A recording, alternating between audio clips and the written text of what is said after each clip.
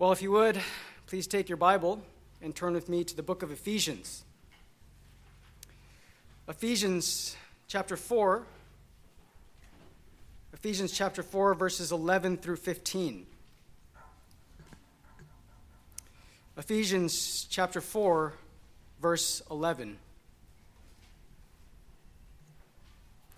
The Apostle Paul writes under the inspiration of the Holy Spirit,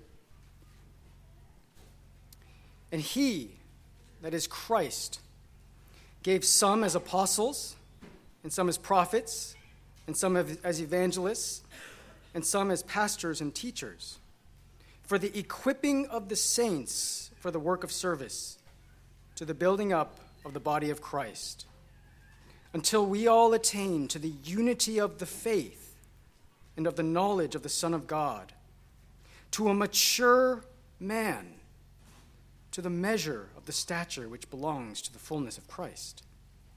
As a result, we are no longer to be children, tossed here and there by waves and carried about by every wind of doctrine, by the trickery of men, by craftiness and deceitful scheming.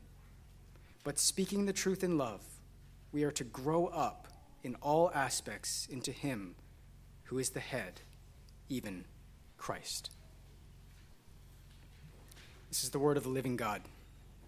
Let us pray.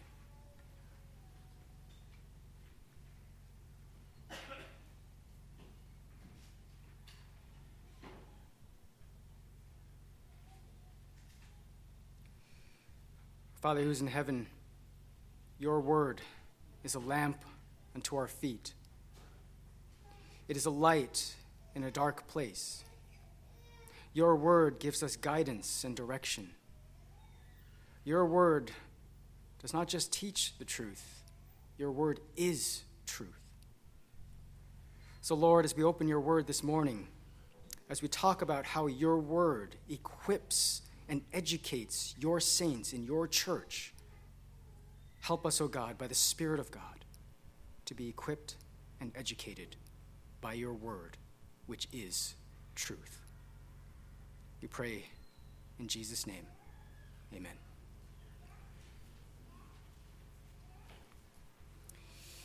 In his book, Reckless Faith, John MacArthur recounts the story of a woman who once wrote a letter to him giving her opinion on doctrine. MacArthur says, "A woman once wrote to me to say she thought Christianity was fine, but personally she was into Zen. She liked to listen to Christian radio while she was driving because the music soothed out her karma. Occasionally, however, she would tune into one of the Bible-teaching ministries. In her opinion, all the preachers she heard were too narrow-minded toward other religions. So she was writing several radio ministers to encourage them to be more broad-minded. God doesn't care what you believe, as long as you're sincere," she wrote. "All religions lead ultimately to the same reality. It doesn't matter which road you take to get there, as long as you follow your chosen road faithfully. Don't be critical of the alternative roads other people choose." This letter received by John MacArthur is not just insightful into the religious heart of this woman, it is insightful into the religious heart of America today. As you look across the Christian landscape, as you peruse the shelf at the local Christian bookstore, as you listen to local Christian radio, one thing becomes abundantly clear. The importance of right doctrine is quickly vanishing. The one persistent theme that absolutely pervades the seeker-sensitive movement, TBN and the Crystal Cathedral, the purpose-driven church, the emerging church, is a total vacuum of sound theology, a complete lack of biblical doctrine. It is trendy and hip to say Christianity is all about how you feel, not about what you believe. Or it doesn't matter what you believe, as long as you believe it with all your heart. So is that true? Is Christianity all about what you feel and not what you believe? Is doctrine really important? Well, according to Scripture, doctrine is important. In fact, it is so important that the church is to be distinguished by it. 1 Timothy 3:15 calls the church of the living God the pillar and support of the truth. In 1 Timothy 4:6, Paul tells Timothy to be constantly nourished on the words of the faith and of the sound doctrine which you have been following. As we saw at the start of our series, true gospel doctrine, or the preaching of the true gospel, is a mark of the true church. Even more so, when we talk about the purposes of the church, one of the express purposes of the church is to educate the saints in life and doctrine. It is to equip the saints in life and doctrine. So in order for us to be a true church, in order for us to fulfill our purpose as a true church, we must get our doctrine right. We must preach and teach true gospel doctrine. True gospel doctrine is a distinctive of the true church. So this morning, as we progress in our series on the communion of the saints, we will be looking at equipping the saints, educating the saints. We will be looking at the importance of sound biblical doctrine, the priority of right Christian doctrine. We'll do so under 4 headings. First, understand the definition of doctrine for the true church. Understand the definition of doctrine for the true church.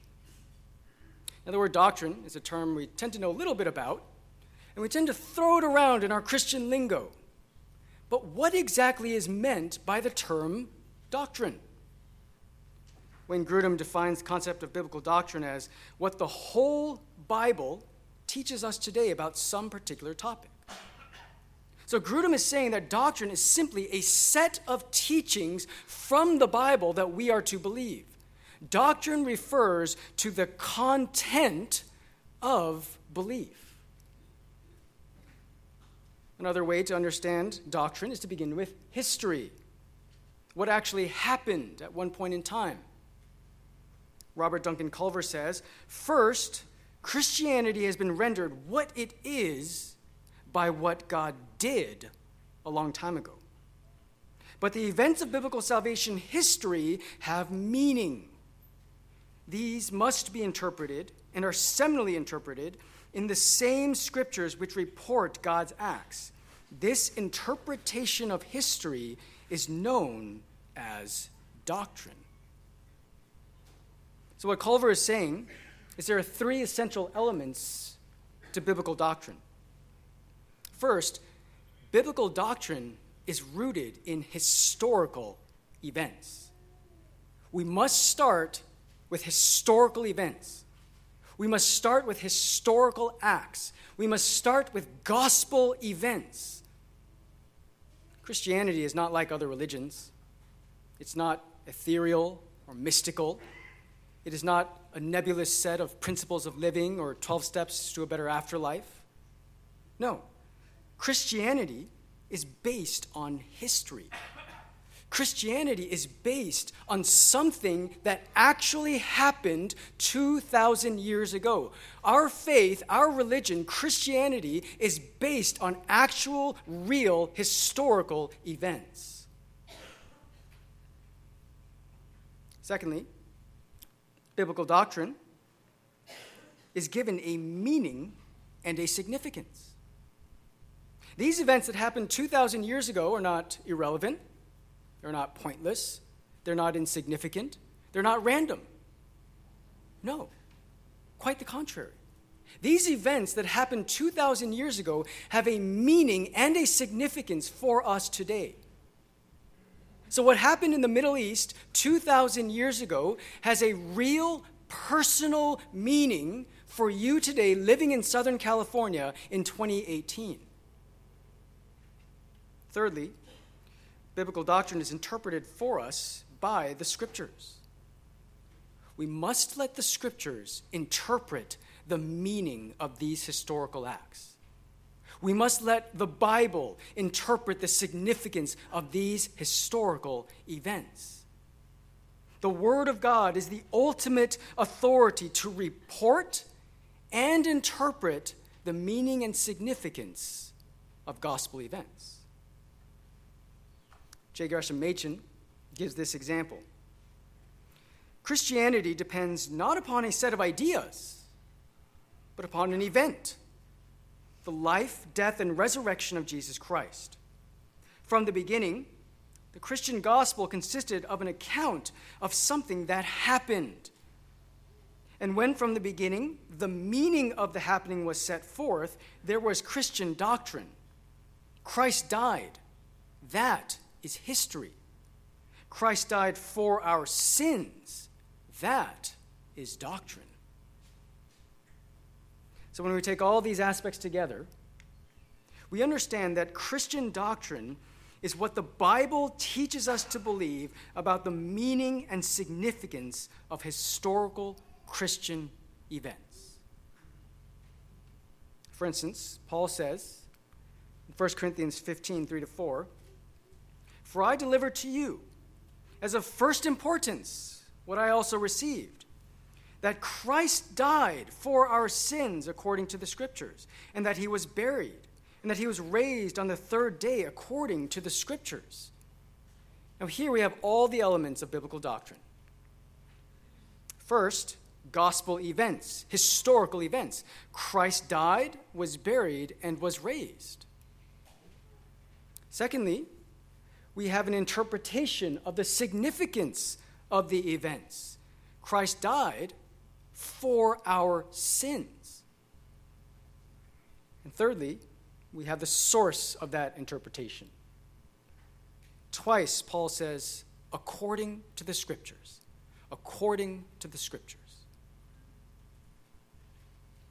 So now that we understand what biblical doctrine is, let us move on to, secondly, grasp the importance of doctrine for the true church. The importance of doctrine. Jude 3. "Beloved, while I was making every effort to write to you about our common salvation, I felt the necessity to write to you appealing that you contend earnestly for the faith which was once for all handed down to the saints." Now, in order for us to understand the full force of this passage, we must first understand its key central concept. The passage revolves around the words, "the faith." In the context, the words "the faith," pistis, refers not to subjective faith, as in the faith that believers exercise, but rather objective faith, or the body of Christian doctrine that we believe in order to be saved. It can't refer to subjective faith, because the personal faiths of believers are not handed down once for all. Everybody believes at a different time. So how can everybody's faith be handed down once for all? It can't. This is not subjective faith. This is objective faith. It's the faith with a definite article. This is not subjective faith, as in, I believe that you can do it. I have faith that you can do it. No, that would be subjective faith. This is objective faith, the specific faith.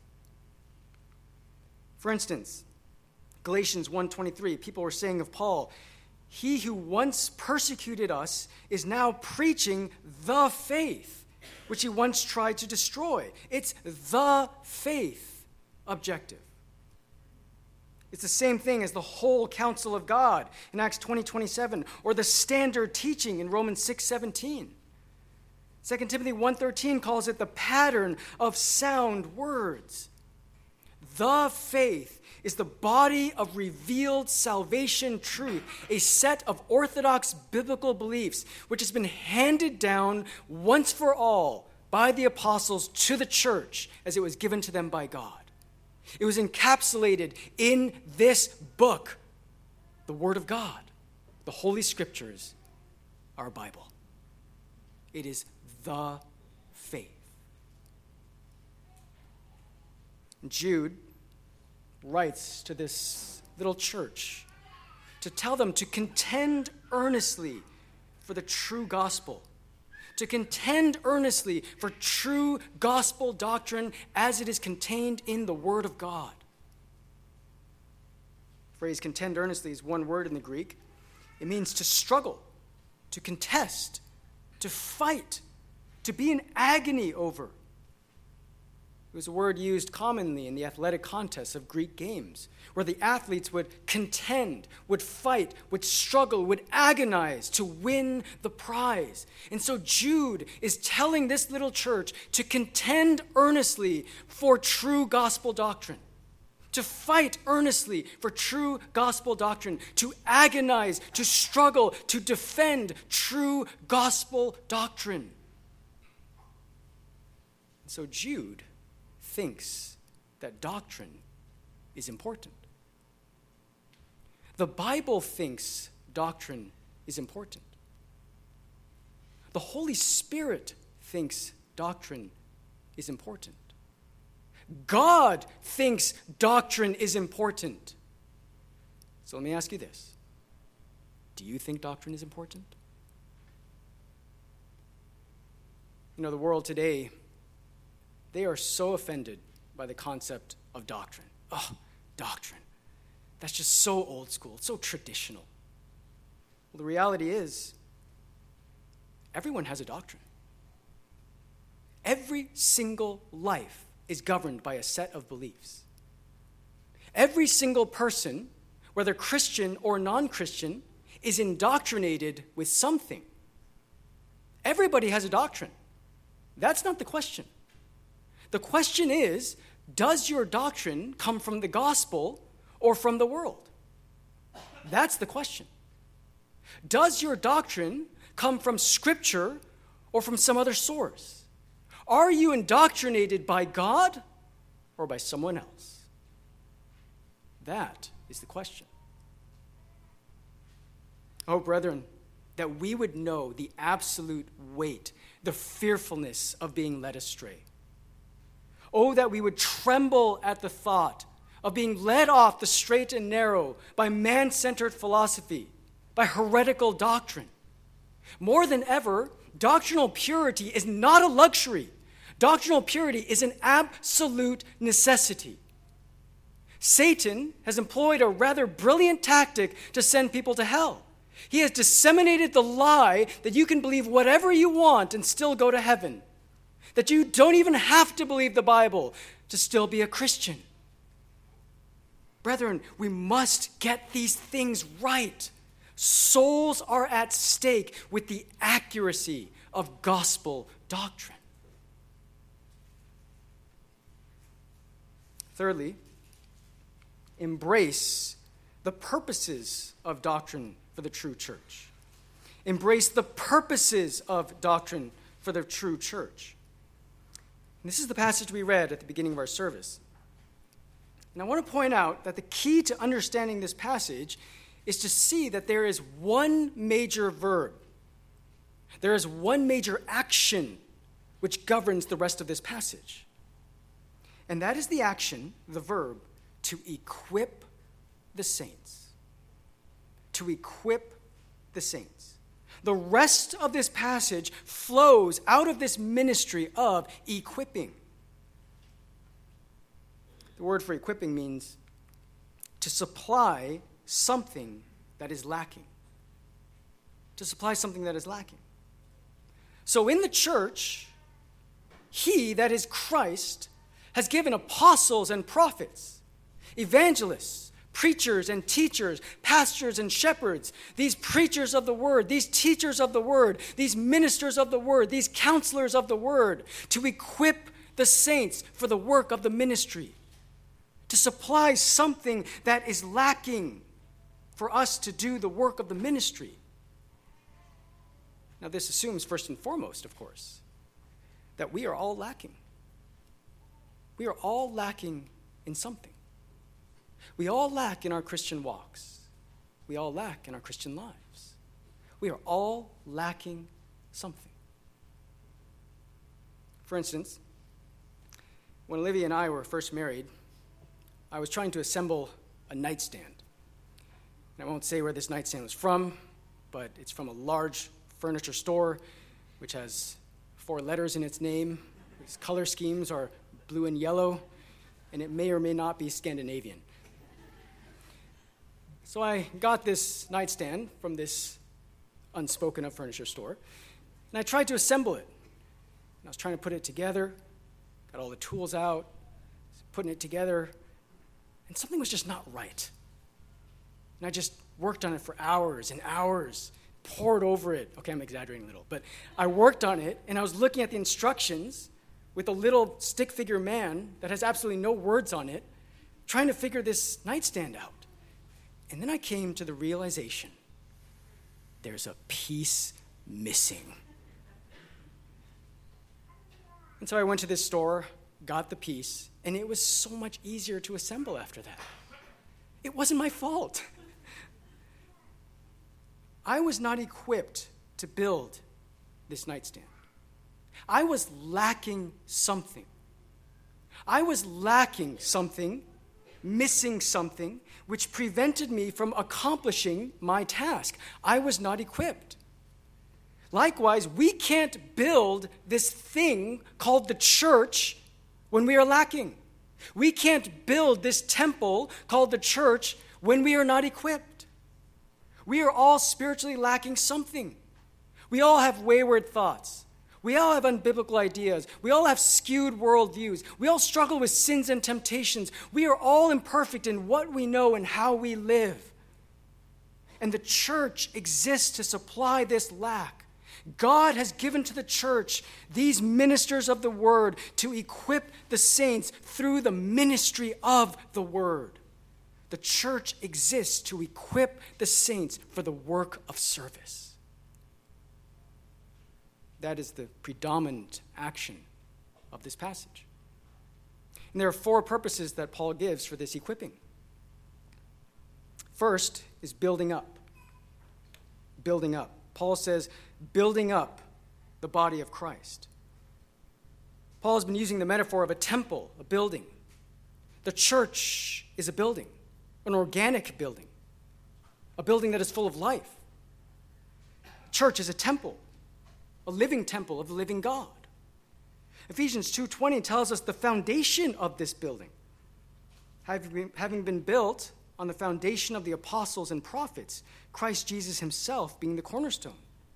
And so we are built upon this foundation, this once-for-all foundation that has been laid for us through the prophetic and apostolic ministry of the Word of God. And we build on top of this foundation. Building up here refers to either numerical growth or spiritual growth. We build up this temple called the church, by adding new stones, numerical growth, or putting the stones where they need to go, spiritual growth. It refers to either adding new people to the church or growing people who are already in the church. As Christ converts a dead man into a living stone, there needs to be masonry work done. There is a place for every living stone in the temple of God.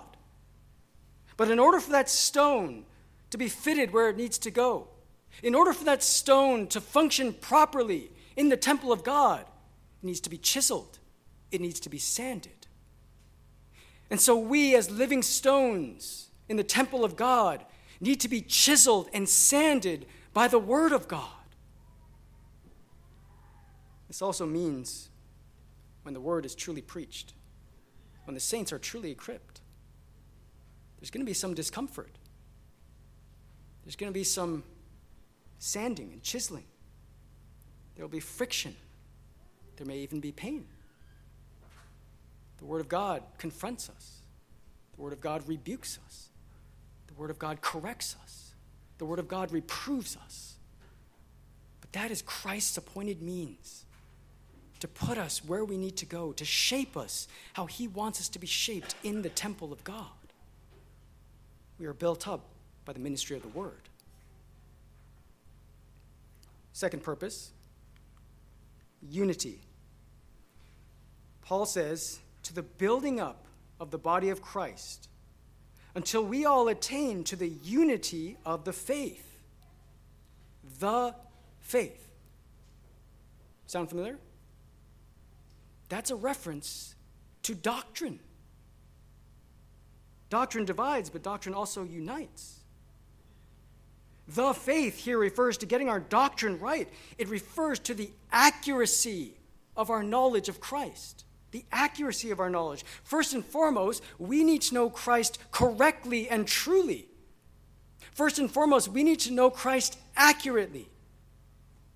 We need to know and understand before anything that there is only one way to know Jesus Christ, and that is to know him how he wants to be known, according to his word.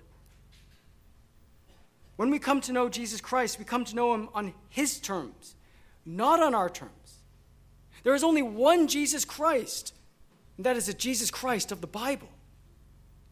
And so we preach the word. And so we teach the word. And so we labor in the word so that all the members of the church may have an accurate knowledge of who Jesus Christ is. Only when we have true doctrine can we have true unity. Thirdly, knowledge. Verse 13. Of the knowledge of the Son of God. Brothers and sisters, orthodox doctrine is absolutely essential. Right gospel doctrine is absolutely necessary. But true gospel doctrine is not enough. It is not enough. This doctrine must lead to the knowledge of the Son of God. However, this isn't just any knowledge. When Paul speaks of knowledge in this verse, he uses the Greek word epignosis. Epignosis. The epignosis of the Son of God. The epignosis of Jesus Christ. Gnosis, by itself, refers to knowing facts and information about something. But when you add the epi onto it, epignosis, this refers to experiential knowledge, personal knowledge, intimate knowledge. So while the faith refers to the accuracy of our knowledge of Christ, epignosis refers to the intimacy of our knowledge of Christ. For example, we all know facts and information about President Trump. We all know gnosis about President Trump. But do you actually know President Trump personally, intimately? Do you actually have epignosis of President Trump? Likewise, do you just know about Jesus? Do you know facts and information, theological head knowledge? Or do you actually know Jesus personally, intimately, exquisitely, in a relationship that you can feel to the depths of your soul? Do you have gnosis about Jesus without epignosis? Here's an example of gnosis versus epignosis. Perhaps my favorite professor in college was my Milton professor. Milton, of course, is called the poet of the Puritans. He wrote the greatest epic poem in English literature, Paradise Lost. It's a story of the fall in the Garden of Eden. And my favorite professor in all of college was my Milton professor. She was absolutely brilliant. She was 4'11", and she packed a punch. She was quite a theologian. She knew all the theological works about divine sovereignty and human responsibility, man's free will. And she spoke 5 languages fluently. She knew German, French, Italian, Spanish, and English.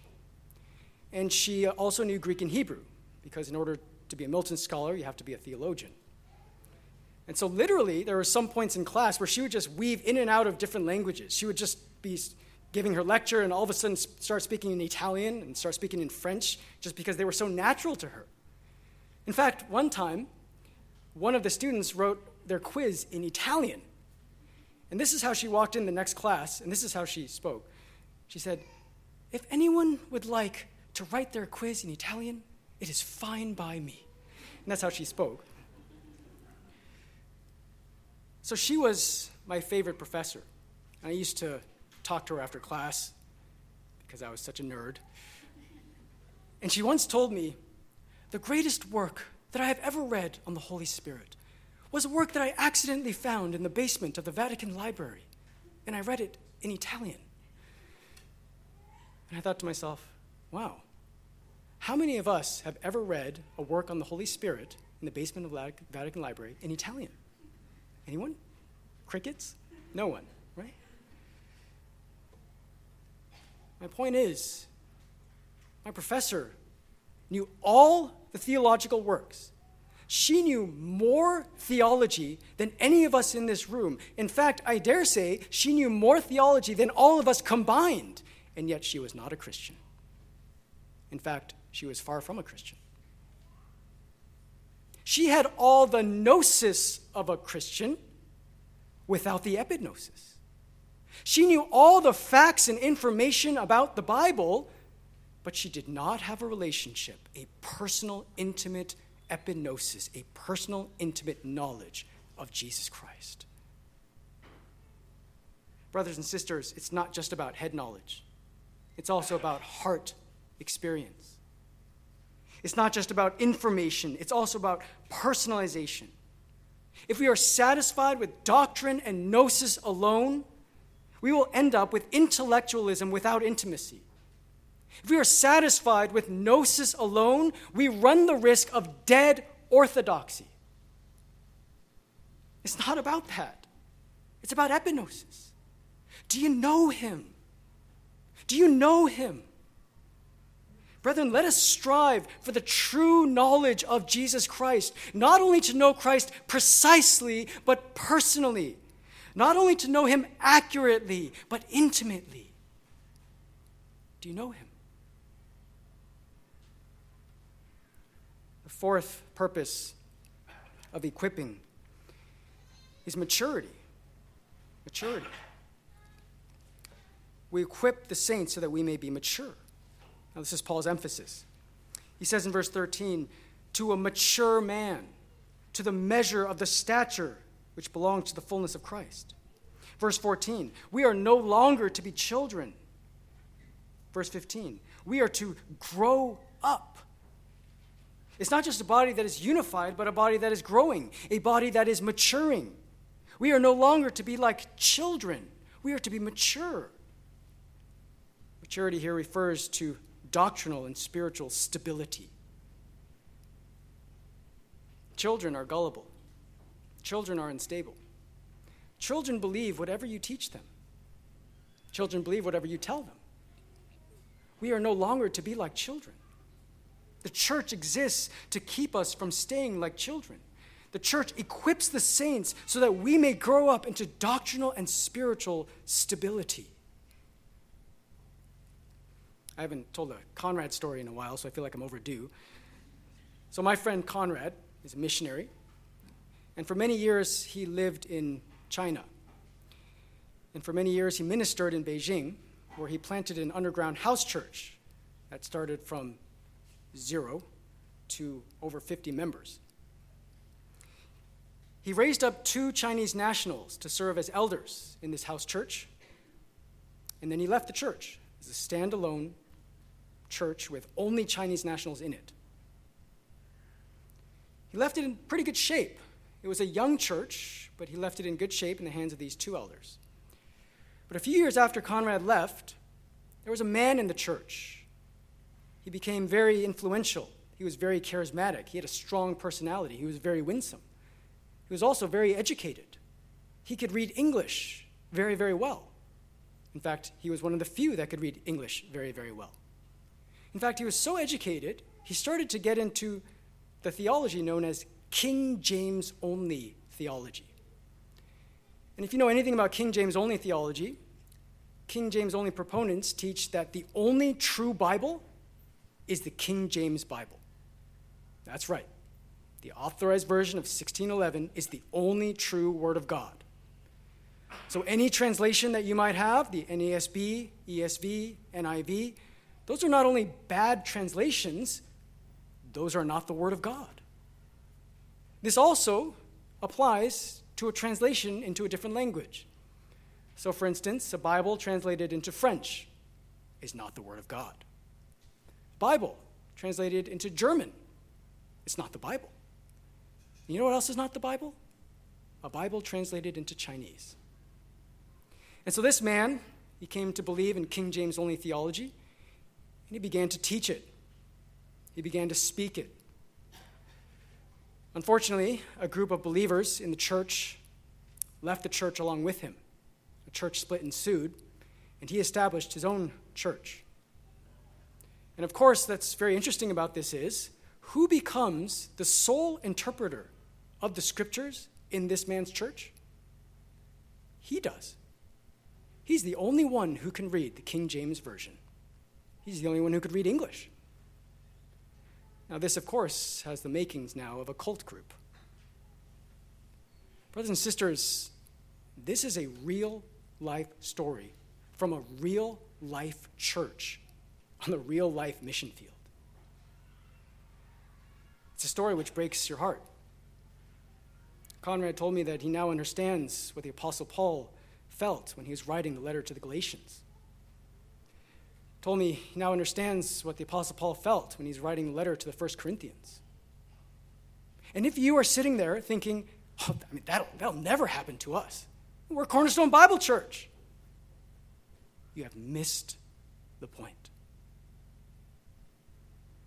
Brothers and sisters, we preach, we teach, we equip the saints so that we will no longer be children tossed here and there by waves and carried about by every wind of doctrine, by the trickery of men, by craftiness and deceitful scheming. Those are the purposes for why we equip the church. Fourth and last, recognize variations of doctrine in the false church. Recognize variations of doctrine in the false church. Now, my goal here is not to give you an exhaustive apologetic, but rather I want to familiarize you with variations of doctrine in the false church. I want to start by asking, what makes up a cult? What makes up a cult? Well, there are 4 defining features of a cult: wrong view of the Bible, wrong view of God, wrong view of salvation.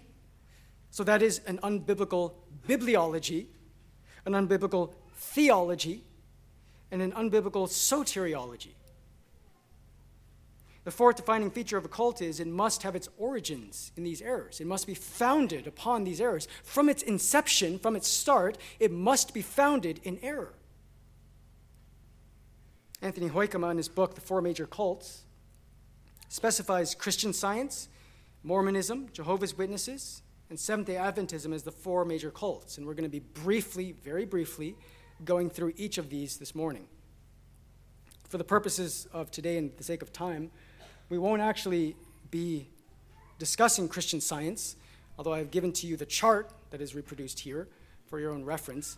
It's a little bit of a shame because I feel like Christian Science is the most cultish out of these 4 groups and the most interesting. If you have any questions, you can ask me afterwards. I just want to point out a few things from this chart before we proceed.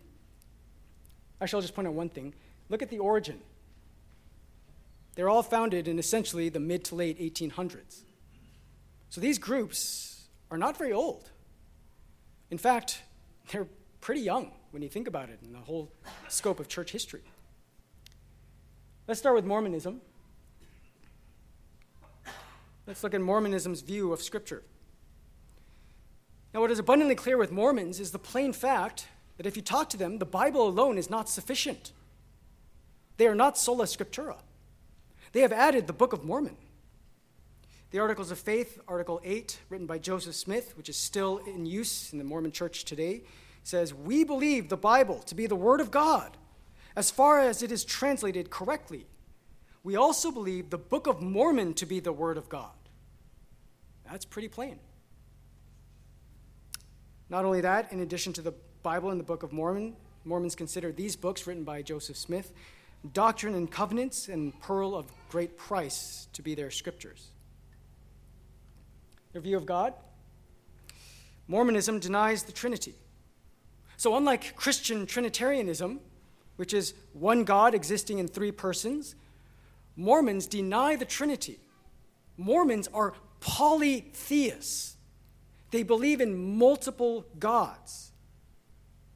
Joseph Smith said in 1844, "I have always declared God to be a distinct personage, Jesus Christ a separate and distinct personage from God the Father, and that the Holy Ghost was a distinct personage and a spirit.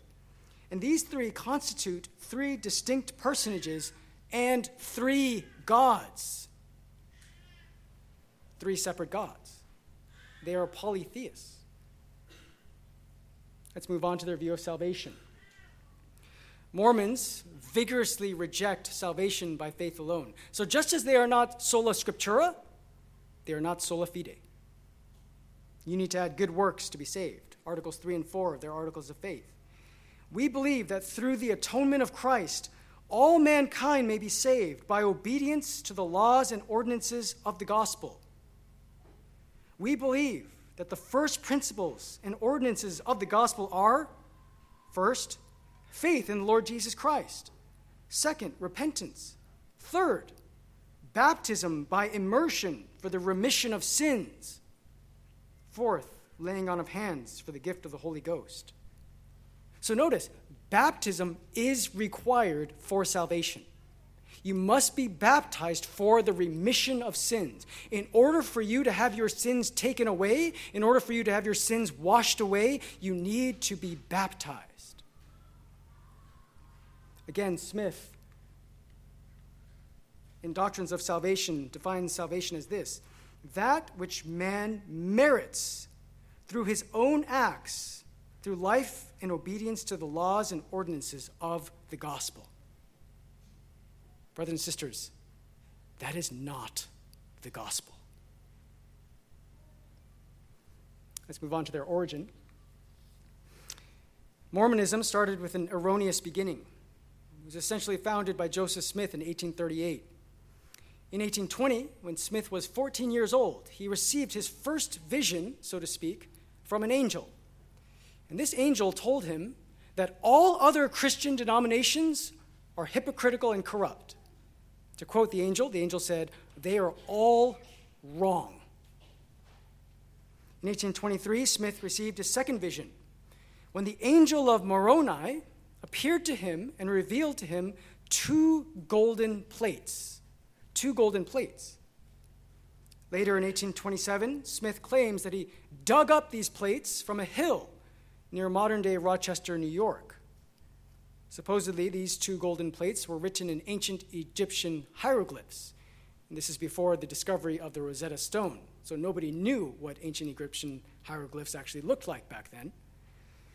These two golden plates were then translated into what is now known as the Book of Mormon. So just for an FYI, the angel of Moroni is the angel that you see on the top of every Mormon temple worldwide. So if you go to West LA, you go to Salt Lake City, you go to Hong Kong, you go to Mexico City, if you look at the top of the Mormon temple, you will see a golden figure. That figure is the angel of Moroni. From my dorm room at UCLA, I could open up my windows and see the angel of Moroni looking at me every morning from the temple in West LA. I did have a Mormon roommate in college as well, which led to some very interesting discussions. Now let's look at Jehovah's Witnesses.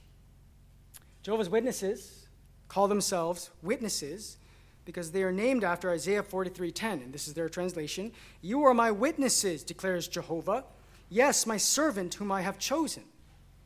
They're also called the Watchtower Society. The word Jehovah, and we don't have time to get into the detail about this, the word Jehovah is an anglicized version of the word Yahweh. Yahweh. So when you see in your Old Testament, capital L, capital O, capital R, capital D, the word Lord in all capitals, that is the Hebrew word Yahweh. And throughout history, it has been translated, or transliterated rather, differently. One of those words is Jehovah. Jehovah.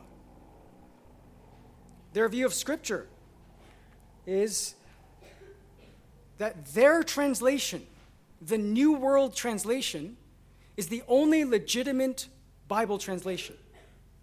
So the New World Translation is the only legitimate Word of God.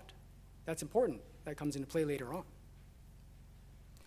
Jehovah's Witnesses have a false view of God. Just like Mormons, they outright deny the Trinity. They are polytheists. They mainly believe in God the Father, whom they call Jehovah. He is the only one and true God. But there are many lesser gods. In fact, Jesus Christ is a lesser God to the Jehovah's Witnesses. Actually, Jesus existed before he became Jesus. He was otherwise known as Michael the Archangel. So in Jehovah's Witness theology, Michael the Archangel was born, he became Jesus, and when he was born on the earth, he was just a man, just a human being, not the God-man, just plain old human being. And when he resurrected, he received his divinity, and he became a lesser God. A lesser God. Of course, because they only accept the New World Translation, this allows them to conveniently read their theology into their version of the Bible. For instance, John 1:1, in the beginning was the Word, and the Word was with God, and the Word was a God. This is the only translation of the Bible that translates it that way, because it is an untenable translation. It is an impossible translation. They also believe that Jesus resurrected only spiritually and not physically. So, to this day, for Jehovah's Witnesses, Jesus Christ is still in the grave. They deny the bodily resurrection of Jesus Christ. And if that is true, brothers and sisters, just as Paul says in 1 Corinthians 15, we are of all men most to be pitied. They also teach that the Holy Spirit is not a person, just an impersonal force, a manifestation of God's power. They outright deny the Trinity. A view of salvation. Jehovah's Witnesses believe that salvation requires faith in Christ, association with God's organization. You have to be a Jehovah's Witness to be saved. And third, obedience to its rules. And one of those rules, of course, you will know, is to witness. They actually have to go door to door. And usually you will find two of them coming to your door. One of them will be an older, experienced witness, and the other will be a younger, less experienced witness. Well, what about unbelievers? Well, to Jehovah's Witnesses, if you're not a Jehovah's Witness when you die, you don't go to hell. Actually, you are snuffed out of existence. You cease to exist. It's called annihilationism. They believe you are annihilated. To them, hell is not conscious torment or conscious punishment for sin, but rather annihilationism. You are snuffed out of existence. Its origin was founded in error. In 1879, Charles Taze Russell founded the Jehovah's Witness movement. Russell taught his followers, who were known simply as the Bible students at that time, that the second coming of Christ had already happened. In 1874, Christ came, except he came invisibly, spiritually. He came, but nobody knew he came, except, of course, Charles Taze Russell. Now, this, of course, is a shame because we read a precious verse this morning. Pastor Isaiah brought us through 1 Peter 1:13, the glorious revelation of our Lord Jesus Christ. So Russell taught that Christ came to him in his second coming, and in 1914, God would destroy the Gentile kingdoms and govern the world through the Jehovah's Witnesses. So the Jehovah's Witnesses believe that Christ has come and set up his final and full and ultimate kingdom in the Jehovah's Witnesses. The Jehovah's Witnesses are then the ultimate realization of the kingdom of God. And this is why Jehovah's Witnesses do not have churches. They have what? Kingdom halls. This is also why Jehovah's Witnesses are not allowed to serve in the military. They are not allowed to acknowledge any country's flag. They are not allowed to sing a national anthem because their only kingdom is the kingdom of the Jehovah's Witnesses. Finally, let's look at Seventh-day Adventism. Now, having gone to a Seventh-day Adventist medical school, I feel like I understand Adventism more than any of the others. And I would have to say that out of all the cults, Seventh-day Adventism has come the farthest, meaning out of all these cults, they are the least cultish out of all of them today. Now, historically, they had many cultish aspects, but currently they have changed their position on major doctrines. So historically, they're very cultish. They call themselves Seventh-day Adventists because, of course, they worship on the seventh day, the Sabbath, or Saturday.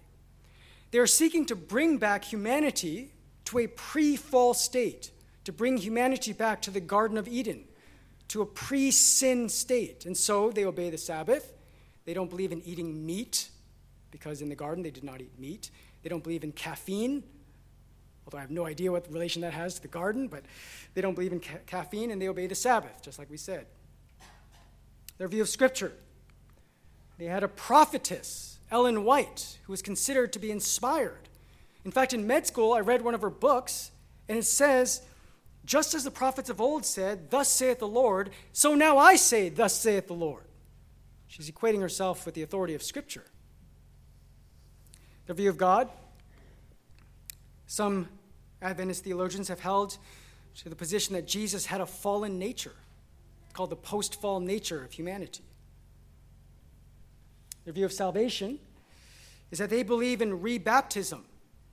That is, you cannot be baptized in any other church except the Seventh-day Adventist Church. So if you were baptized in a Baptist church, if you were baptized in any other church, in Cornerstone Bible Church, you would have to be baptized in the Seventh-day Adventist Church in order for your baptism to be legitimate. Now, you do realize that is cultish, right? We are the only ones that have it right, and so our baptism is the only one that is right. That's cultish. They also believe in annihilationism, just like the Jehovah's Witnesses. So that's where Adventism came from, but I'd just like to read their current views on these theological topics. Their view of Scripture is that the Bible is Scripture from the official website of Seventh-day Adventism today, as it is published today. They write, the Holy Scriptures, Old and New Testaments, are the written Word of God, given by divine inspiration. Seventh-day Adventists accept the Bible as the only source of our beliefs. We consider our movement to be the result of the Protestant conviction sola scriptura. That sounds pretty good. There's no more mention of Ellen White on their website. Their view of God is pretty solid. Again, from their official website, there is one God, Father, Son, and Holy Spirit, a unity of three co-eternal persons. It's not bad. Again, from their official website, their view on salvation. In Christ's life of perfect obedience to God's will, his suffering, death, and resurrection, God provided the only means of atonement for human sin, so that those who by faith accept this atonement may have eternal life. Now you can see where I'm coming from when I say that they have come a long way from their origins. Speaking of their origin, they were founded by a man named William Miller in an event called the Great Disappointment in 1844. Now, the Great Disappointment is not a good name for the start of, well, any movement, to be honest with you. In 1844, William Miller predicted that Jesus Christ would come in his second coming on October 22nd, 1844. And when he did not come, they were greatly disappointed. And so Miller backtracked and he said, I wasn't talking about the physical return of Jesus Christ. I was talking about the spiritual, invisible return of Jesus Christ. And thus was born Adventism. Advent is another word for coming. And just out of interest, Adventism is probably farther reaching than you realize. If anyone is familiar with our current Secretary of Housing and Urban Development, Ben Carson, famous neurosurgeon and politician, he's Seventh-day Adventist. For all you sports fans out there, Magic Johnson was raised Adventist. And if you're familiar with baseball, Dr. Frank Jobe, who performed the first Tommy John surgery, was also Adventist. If you're not a sports fan, but you're a dessert fan, Little Debbie, you know Little Debbie, those little dessert packs that you pick up at the supermarket? Little Debbie was Adventist. And if you're not a dessert fan, but a breakfast fan, if you like Frosted Flakes, Eggo waffles, Fruit Loops, Raisin Bran, Special K, Rice Krispies, Pop-Tarts, well, Will Keith Kellogg of Kellogg was Adventist. Why am I making the distinction about origins? Because the question often arises, what about Roman Catholics? Is Roman Catholicism a cult? After all, they worship idols, they venerate saints, they regard Mary as the mother of God. Their view of salvation is works righteousness mixed with faith. The Roman Catholic Bible actually has the Apocrypha in it, a group of non-inspired extra-biblical books. That should actually read Bible plus Apocrypha. Well, this is where the concept of origins comes into play. Roman Catholicism is called an apostate church. Apostate means to depart from the truth, because Roman Catholics have their origin in the one true lowercase c Catholic Church of Jesus Christ, but they have departed from the faith. So, brothers and sisters, let today be a reminder for us that doctrine matters. Doctrine matters. Doctrine makes a difference. Doctrine makes a difference between worshiping a true God and worshiping a false God. Doctrine makes a difference between heaven and hell. Doctrine makes a difference. P.T. Forsyth said, if we are not going to use our Bible, it is of no use building our churches. The church is here to equip the saints in life and doctrine. And so, brothers and sisters, let us never take for granted what we have. Let us never take for granted the Word of God. Let us never take for granted the beauty of biblical doctrine. There is a doctrine worth fighting for. So come, let's fight for it. Let's pray. Father who's in heaven, thank you for your word. Your word is truth. And by your word, you equip us and mold us and shape us and sanctify us. Lord, help us to know you through your word. Help us by your Spirit to know you intimately and accurately. Lord, we pray as we partake of this meal now, that you would help us to partake of it with an attitude and a heart of thanksgiving. Help us to eat and drink to your glory. Help us to encourage one another in the communion of the saints. We pray in Jesus' name. Amen.